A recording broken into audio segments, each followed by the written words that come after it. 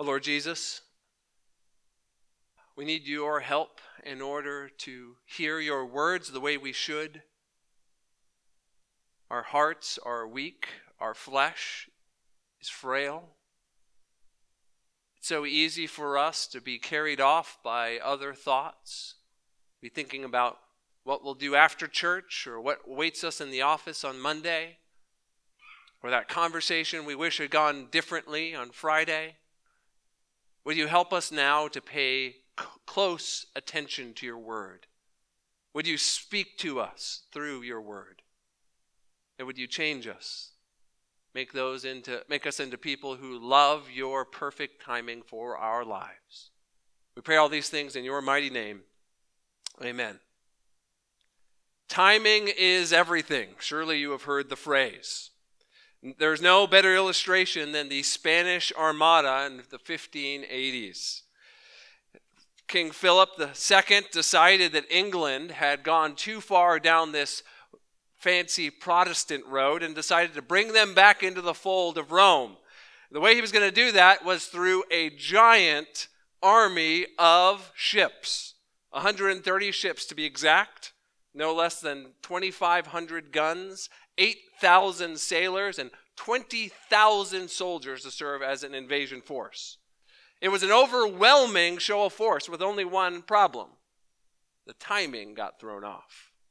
Through some logistical problems and some sabotage, kind of a raid that slowed them down, but mostly through some just untimely summer storms, this armada was slow in getting to England, and that delay proved to be all the difference that was needed. The British Navy was ready. They soundly defeated the Spanish Armada, which lost over a third of their ships and limped back to Spain. Surely you know in your life how important timing is. Maybe it was buying that stock at just the wrong time, and you still remember it to this day. Or maybe it was on the other end. Maybe it was being introduced to someone at just the right time that turned out to be your spouse you're very thankful for. We understand the importance of timing, which leads to a rather normal assumption that all Christians must have. If Jesus is perfect in all things, then surely Jesus must have the best timing of all. Surely he must do everything at just the right time to accomplish just the right goals that he has. But what does that actually work out like? What does it actually look like? Well, the passage in front of us, John chapter 7, we will see Jesus' perfect timing because he is on his Father's perfect heavenly agenda. And while it's very different from how we think of time and how we think of what someone should be after in this world, we'll see that we should be thankful for the perfect timing of our Savior. We'll see this in 3 scenes as Jesus goes to his coming out party. 3 scenes from Jesus at the Feast of Booths. The first scene will be in verses 1 through 5. We'll see Jesus encounter a sneering suggestion. Then in verses 6 through 10, the second scene, Jesus will give us a sovereign lesson. And then finally in verses 11 through 13, we'll see a simmering controversy about who is this man, Jesus. Let's begin in verses 1 through 5, a sneering suggestion. Chapter 7 comes right on the heels of the Bread of Life discourse, where we spent most of our time over the last several months. Jesus had been teaching in Capernaum to a group of people that had been attracted to him initially, but over time became more and more offended by what it is he said about himself. There's been some time that's passed from the end of chapter 6 to the beginning of chapter 7. This is actually a new unit that's starting in John. Chapters 7 and 8 deal with Jesus going to this party, to the Feast of Booths. But more importantly, the end of chapter 6 shows us Jesus' last acts in the place called Galilee. The bulk of Jesus' ministry happened outside of Judea and Jerusalem. It was in the outlying areas, away from the religious leaders. And in John's gospel, though, his time in that area and that ministry is truncated. And John spends most of his time focusing on what you might call the beginning of the end. Jesus' ministry in Judea and ultimately in Jerusalem. Now, chapter 7 starts us with that transition period as Jesus, for the last time, is going to leave Galilee. And we know the significance of a last time in a place, don't you? Maybe it was your last time on a college campus before it was time to part ways with all your friends, and you just felt the gravity of that moment. Maybe it was the last time driving away from a loved one's house. You just had the feeling that your time with them on this earth has come to an end. A last time driving away from your hometown you grew up in. There's something significant about these transition moments, and John, in his artistry, puts before us an incredible picture here of how Jesus thinks of his purpose and timing in this transition moment. Verses 1 and 2 set the stage for what this transition is going to be like. So Jesus is still in Galilee at this point, and we're told he won't go about in Judea because the Jews were seeking to kill him. If you remember back to chapter 5, the last time Jesus was in Judea, he had gone around Passover to Jerusalem, and he had dared to heal a man on the Sabbath. That resulted in a conflict between him and the religious leaders. And apparently the religious leaders had not gotten over that grudge. They were just biding their time waiting for Jesus to show up so they could finally tie off this loose end. Jesus has been avoiding Judea up until this time. We're also told in verse 2 that the Jews' Feast of the Booths was at hand. Now, the Feast of the Booths is a really important piece of historical context for us to understand. Back in the ancient world, if you were a faithful Jew, if you lived within about 20 miles of Jerusalem, you would go back for these important festivals that would go on throughout the calendar year. You probably have heard about Passover. That's one of the most important ones. In Jesus' day, the Feast of Booths or Tabernacles was undoubtedly the most popular of all the festivals. And there were a variety of reasons for that. One, it was laid out in Scripture that they were supposed to do this. If you have time this afternoon, you can look in Leviticus 23. You'll see that God himself tells them to commemorate this time with this festival. Well, the reason why is because it reminded them of what God had done during that time when his people were wandering in the wilderness. The booths or the tabernacles were reminding them of the fact that they lived under the open air. You can think of them like little shacks that they would live in for that week, that they would be able to see the stars through because the roof would not cover the whole thing. It was to remind them that they had depended on God during this time and that God had provided again and again. It was so popular because it was the last of the festivals. It, kind of like how we would think of Christmas today. You know, it's the last big celebration with religious overtones in the calendar. It happened around September to October, sometime in the fall. And one of the reasons it was really popular is it was a harvest festival. That was when they were gathering all the grapes, and so that meant there was lots of food and, yes, lots of drink. So people really, really loved the Feast of the Booths. And not only that, it was a time of national pride. As they remembered back to that special time in the wilderness with God, people felt proud of being Israelites. And woven into it was some pretty compelling drama. I already mentioned the booths that they would live in. They were commanded to build these year after year, either on top of their house or in their backyard. But they also had grand ceremonies, a pouring out of water that represented God providing water from the rock in the wilderness, as well as lighting of torches, a great flame that went up to remind them that God is their light. All of this added together made the Feast of Booths a place that you did not want to miss out being. It was the who's who of the religious world when it came around. Well, that's all background for an encounter between Jesus and his brothers.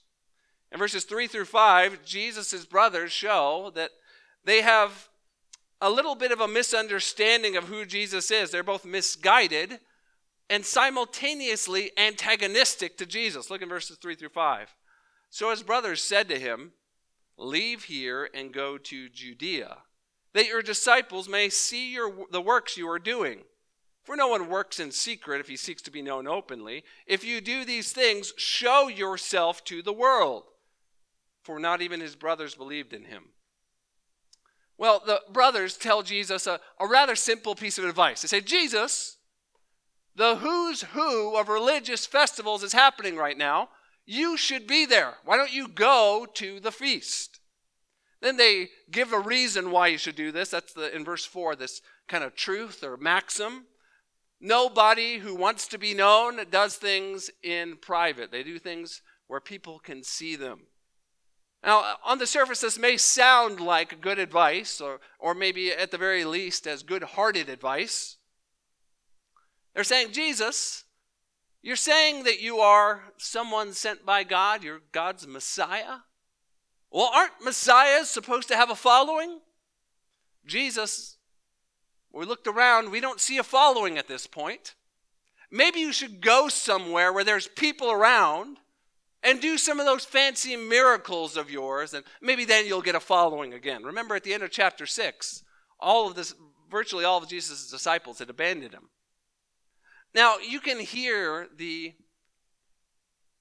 ill intent coming out of his brothers in this moment.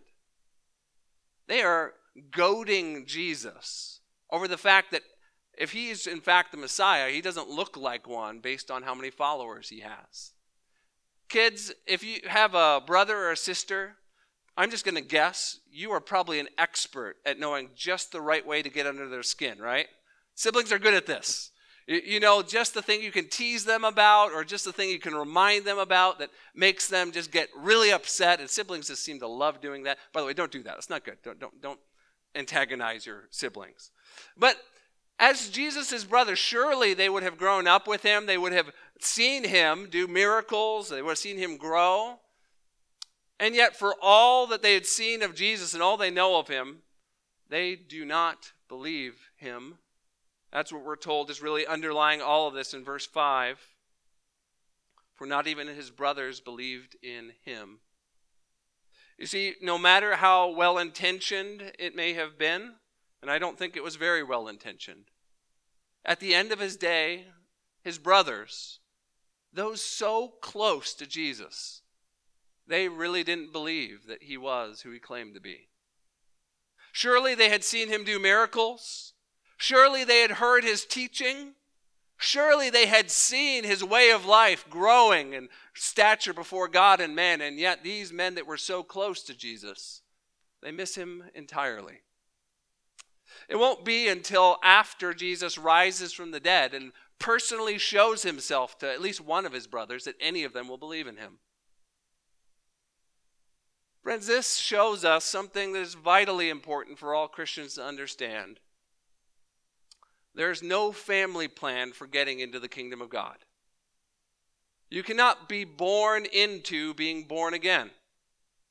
Each and every one of us must believe in Jesus for ourselves. Kids, if you're here this morning, it's because you are a part of a family that values going to church, and I'm going to assume that your parents are Christians. That's a good thing. But please don't assume just because your parents are Christians, that means that you are one also. Jesus tells us we have to believe in him ourselves. It's possible to be close to Jesus, even to be in Jesus' immediate earthly family, and yet not to be a follower of Jesus. In Lebanon, we got a chance to know a number of believers there while I was there on a mission trip a few months back. And one of the things the believers there deal with is the fact that about a third of the country would identify as a Christian. So if you walk on the streets of Lebanon, you find a random person and you ask them, are you a Christian? About a third of the time you'll get the answer, yes. But the problem is most often, the vast majority of the time, that person says yes, they are a Christian because they were born into a family that has Christian heritage. They mean that they have ancestors that were Christians, that they celebrate Christian holidays, that they don't identify with Islam, they identify with the Christian religion in a broad sense. But that does not mean that we would call them someone who is born again. The believers there told us, if you want to find that out, you have to ask another question. You have to ask them, are you a believer? A much smaller percentage will say yes to that question. It's something like 1 or 2% of the population. That distinction certainly holds as true in Indianapolis, even if we use different words as they do in Lebanon. Merely being familiar with church, being present in it, merely being around Christians, merely having family members that are Christians, it doesn't guarantee that you really know Jesus. You could be so close to him and yet totally miss him. That's the tragedy of this first section, the first scene, a sneering suggestion. But that leads to an important question. How is Jesus going to respond to this goading? And that's what we see in our second scene, verses 6 through 10, a sovereign lesson, a sovereign lesson. Jesus is going to teach his brothers something, and in doing so, reveal the gulf that there is between them. Jesus does so by showing the difference in their agenda and their allegiance. Look with me at verses 6 through 8. Jesus said to them, "My time has not yet come, but your time is always here. The world cannot hate you, but it hates me because I testify about it that its works are evil. You go up to the feast. I'm not going up to the feast, for my time has not fully come." After saying this, he remained in Galilee. You notice how verse 6 and verse 8, Jesus says virtually the same thing. My time has not yet come, but your time is already here. You go to the feast, I'm not going up to the feast. Same basic idea. Jesus bookends what he says with this difference in agenda between himself and his brothers. He reveals the difference comes down to what we would call providence. Providence is defined by Dr. Wayne Grudem as one of those theologically freighted words. This is how Dr. Grudem describes it in his systematic theology. He says, providence is that God is continually involved with all created things in such a way that he, and he gives 3 different ways God's involved. He keeps them existing and maintaining the properties which he created them. In other words, the world keeps spinning, the stars keep shining. 2, he cooperates with created things in every action, directing their distinctive properties to cause them to act as they do. In other words, he accomplishes things through storms. He uses the systems he's created to bring things about very often. And then 3rd, the most important one for us today, he directs them to fulfill his purposes. God's continually involved in his creation, directing them to fulfill his purposes. That's what we call providence. Sometimes we describe it as the hand of providence. How God is involved in our world to accomplish his will. Jesus reveals there's a gulf between his brothers and himself because Jesus is on God's timing and agenda. He is accomplishing God's providence, and yet his brothers, their lives and their decisions are ultimately inconsequential compared to Jesus's.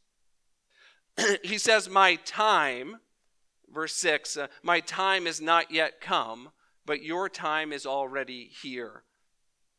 This isn't the first time in John's gospel Jesus has used the category of time to talk about providence. Maybe you remember back in chapter 2, when Jesus is, right before he turned the water to wine, Jesus is talking to Mary, and he tells her, woman, what does this have to do with me? My hour has not yet come. Similar idea here. Jesus is asking why someone's trying to get him to do something. It's even a family member. And he says it's not yet the appropriate time. Now, John uses a different word there in a few other spots in his gospel than he does here. And when he does that, he does it intentionally. Whenever he uses the word hour, Jesus is referring to his hour, he's undoubtedly referring to the cross. Jesus has a special appointment to keep, an appointment to die for the sins of the world. And yet, there's other times where Jesus reveals that he is on a heavenly agenda, that his time is not yet here, means that Jesus it's not yet the right timing for him to do a particular thing. In this case, it's not yet time for him to go to the feast. The time is not yet right. Excuse me for a second. This reveals that Jesus is on a heavenly timing and a heavenly agenda. He is carrying out faithfully that which his Father has put before him to do, exactly at the time he's told to do it. I had a fun experience as I was hired on at College Park. I was simultaneously getting to know a congregation of, at that time, around 200 and a congregation of 4,000 at the same time. And that put me in a little bit between two worlds and not knowing really where do I spend my time. Should I be here? Should I be at North Indy in the offices over there? And so it was very helpful that someone, before I arrived, got a hold of my calendar and they laid out an agenda for me for the first few months. At this time, you go to this room. I'm like, okay, well, where's that room? I better figure out where that is. And at this time, you meet with this person.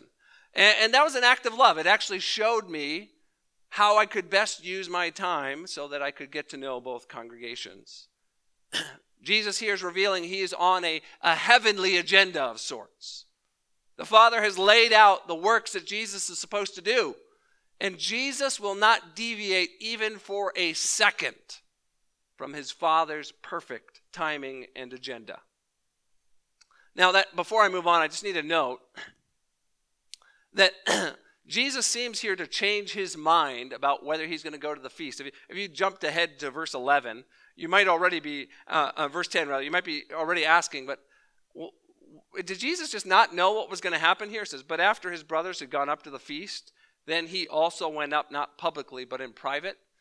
I don't think we're supposed to understand here that Jesus misunderstood his agenda and then decided to go later after he told his brothers one thing. It's much easier to understand. Jesus is just telling his brothers, I'm not going on your timing because I'm not working on your agenda. I'm following the Father's timing and the Father's agenda. Jesus is just saying, I'm not going to go to the feast yet, not that he's not going to go at all.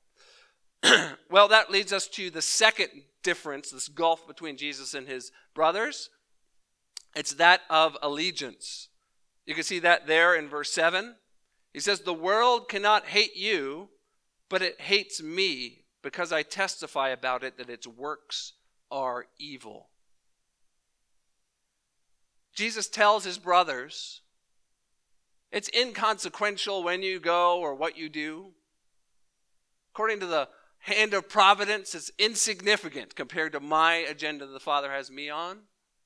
And even more than that, it doesn't matter when you go because people are going to love you no matter what you do.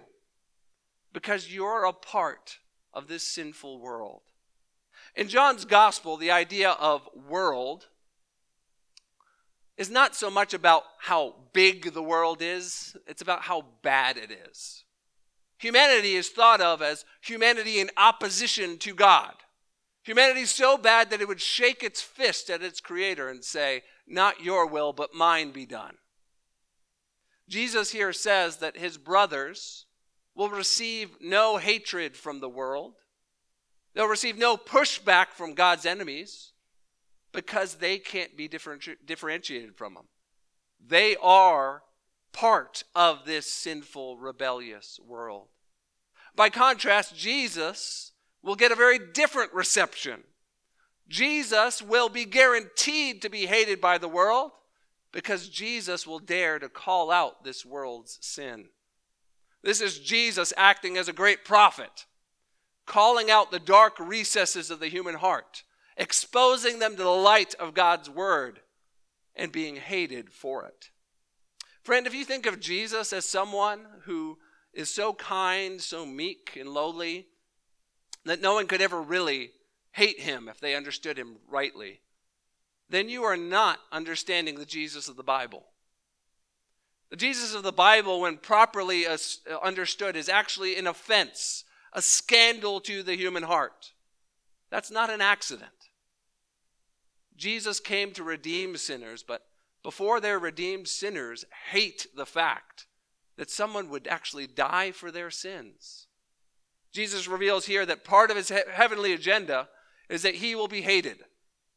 And friends, that means if we are disciples of Jesus, we should expect the same sort of hatred toward us if we're following the same agenda as Jesus. Friend, are you ready for the fact that you might one day have to pay a high cost for your faith. Oh, maybe it'll just be a family member that gets upset with you. Maybe it'll be a promotion you won't get at work. Maybe it'll be some sort of legal trouble that you might get yourself into because you care more about God's agenda on this world than about being liked. Students, this is one of the things you need to come to terms with now. If you go off to college and start your life expecting everyone to love you, then you're going to find it really hard to continue following Jesus. At some point or another, when someone actually understands the claims of Christ, they will find what he says offensive. And if we identify with him, we'll find ourselves hated just as he is, no matter how kindly and graciously we try to live in this world. We should be ready for the fact that we will be rejected like Jesus. As Christians, that's okay. It's okay if someone doesn't like you because you're a Christian. That's okay. That doesn't give us license to live cruelly or to say things without wisdom. It doesn't give us license to not pray for people or not to truly love them. And yet our expectation should be that in this world we will have trouble. But the good news is our Savior has overcome this world. We also need to learn from this view of providence that Jesus has to be humble about the timing that Jesus uses in this world. I mean, consider the fact. Jesus' own brothers were clearly had a misconception about the timing of how Jesus would reveal himself. Those closest to him didn't get it whatsoever. And not only that, later on, his disciples, they too will misunderstand the timing of how Jesus is going to usher in God's forever reign of his kingdom. We ought to be very careful as believers, very, very careful, to assume that we know with perfect clarity the timing Jesus will do anything.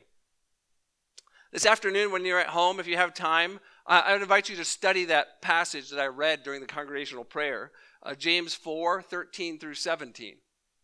That's a text that helps us as disciples of Jesus to have the right sort of humility, even as we plan and make great efforts to try and further the kingdom of God. I invite you to spend some time this afternoon meditating on it. Regardless, we as Christians are called to trust Jesus' perfect timing. Very often that means waiting. Very often that means moving forward in faith without certainty. And sometimes, friends, that's just very hard to do. And yet if we trust Jesus, and if we trust his timing is perfect, that God's hand of providence guided him all the way to the cross, and his hand of providence has guided us to that same cross to meet this Jesus. Friends, we can trust that whatever God has for us, that it's for our good and for his glory. We have one more scene. Now the camera pans back, as it will, and we get a big eye view of what's happening in Judea at this party, which will serve as Jesus' unveiling. Verses 11 through 13, we see one last scene, now a simmering controversy. Jesus' brothers go up to the feast, as we've already mentioned in verse 10. Then he also went up, not publicly, but in private. Notice there, Jesus is very careful not to go to the feast to cause something unintentional to happen. He's not going with loud cymbals or a big entourage. He's slipping in among the crowd, waiting for just the right time. In the weeks ahead, we'll see he will use that time just to picture perfection when he will reveal himself. Well, at this point, John tells us about what's going on in the crowds that are gathered for this who's who of religious festivals at the Feast of Booths. He does it by telling us about two different groups, the Jews, or the religious leaders, and then the people at large. The Jews, we're told that they are looking for Jesus. In verse 11, the Jews were looking for him at the feast, saying, "Where is he?" Now, we're not to think of this as an innocent looking for Jesus, just trying to locate him. Remember, these are people that hate him.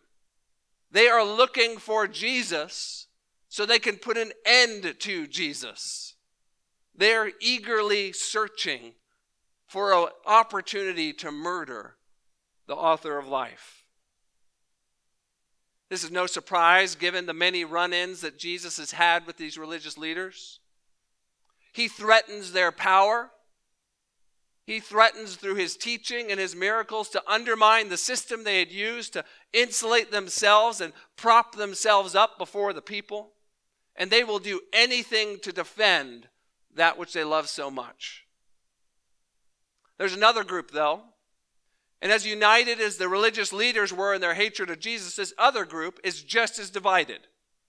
This group is made up of the average, everyday Jews in their day. Just the average revelers that are there for the festival. We're told on one hand you have those that are a little suspicious of Jesus. They say he's leading people astray. On the other hand, you have those that have a mild sympathy for him. They say, no, he's a good man. Neither of them are so hot or so cold that they're ready to do anything about it. We're told that out of fear of the religious leaders that they kept quiet. This is a case of pressure that's building beneath the surface. No one willing to talk publicly yet because no one's quite to the point where they know where they stand about this Jesus. And yet, friends, there is a day coming that what is being whispered in secret will be shouted in unison. When these people who are divided over what to think about Jesus will have one mind about what they are to do with him. When the people that right now will speak on their own in quiet tones about Jesus will one day shout together that he must be crucified. Because as people start to realize who Jesus is, they can't help but hate him. Friends, realize that we are watching here the building of a volcano of hatred that once it erupts will result in the sinless Son of God hanging on a cross. It's hard to imagine how the winds of popularity could turn so quickly on someone like Jesus. It was just a short time ago, probably 6 months ago, when he had people that were following him all around the lake just to sit under his teaching and watch him do miracles. And in just a short time, they will want to snuff his life out. Yet in God's providence, friends, let's realize that that was no accident. This was not Jesus misreading how to keep the crowds on his side.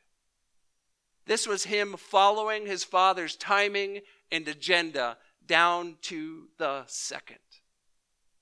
Romans 5:6, which we already read in our call to worship, says, For while we were still weak, at the right time, Christ died for the ungodly.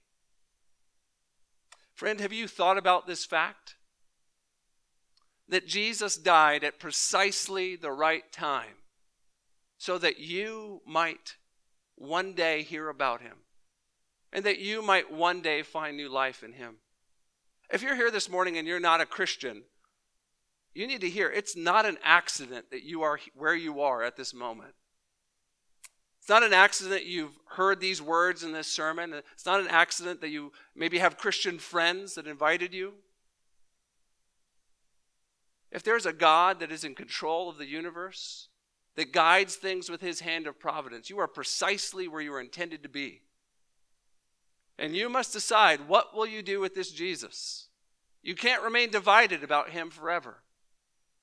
Either you'll learn to love him, to trust him as the Lord of your life and Lord of every day you have on this earth, or you will learn to hate him. There's no in-between with Jesus. If you're here this morning and you know that you are not yet a Christian, I urge you, figure out who this Jesus is. It's the most important question you'll ever answer in your life. For those of us who are here who are Christians, we ought to be those who are most patient when it comes to timing in our lives. Maybe you've got someone in your life that you want so badly to become a Christian. So badly. You can just feel it down in your bones. That's a good desire. And yet, friends, the time when someone embraces Jesus, the time where they bow their knee before the cross, friends, it only happens at precisely the right time. That doesn't mean we're off the hook to evangelize or to pray or to plead or anything else. But it does mean that we should be patient, ever hopeful, because we know the perfect time came for us. Maybe you can remember back to that day, the day that you went from someone who wasn't sure what they thought about Jesus to someone that trusted him with their very life. That day wasn't an accident, friend. It happened at just the right time. Jesus works not according to our earthly way of thinking of time. He doesn't work on our schedule or our agenda. No, he works on his Father's perfect timing, his perfect agenda. And he is not off by a second. In our passage, we have seen the perfect timing of the Savior. Friends, I hope you're encouraged to know that Jesus, he gets it just right. He did that 2,000 years ago, and he does it today. Maybe you've heard the conversion story of a man named Chuck Colson. He was a part of the Nixon administration, and he was not what you would call a godly man. He got involved in some political wranglings. He did some very illegal things. Right around the time that his house of cards was starting to collapse, Chuck decided that he should look up a friend that he knew to be a Christian. Chuck was not a religious man at all, and yet he was in such a dire place that he thought, on a whim almost, maybe this guy will have some answers for me. He went to his friend named Tom, and he said, Tom that night told me about encountering Christ in his own life. He didn't realize it, but I was in the depths of despair over Watergate, watching the president I'd helped for 4 years flounder in office. I'd also heard that I might become a target of the investigation as well. In short, my world was collapsing. That night, as Tom was telling me about Jesus, I listened attentively. But I didn't let on my own need. When he offered to pray, I thanked him, but I said, no, I'd like to see him sometime afterward. I'd read this C.S. Lewis book they had been talking about. But when I got in the car that night, I couldn't drive it out of the driveway. Ex-Marine captain, White House tough guy. I was crying too hard. I was calling out to God. I didn't know what to say. I just knew I needed Jesus, and he came into my life. No one could have predicted when the right time for Chuck Colson would be. Yet, decades later, we look back and we see it was just the right time.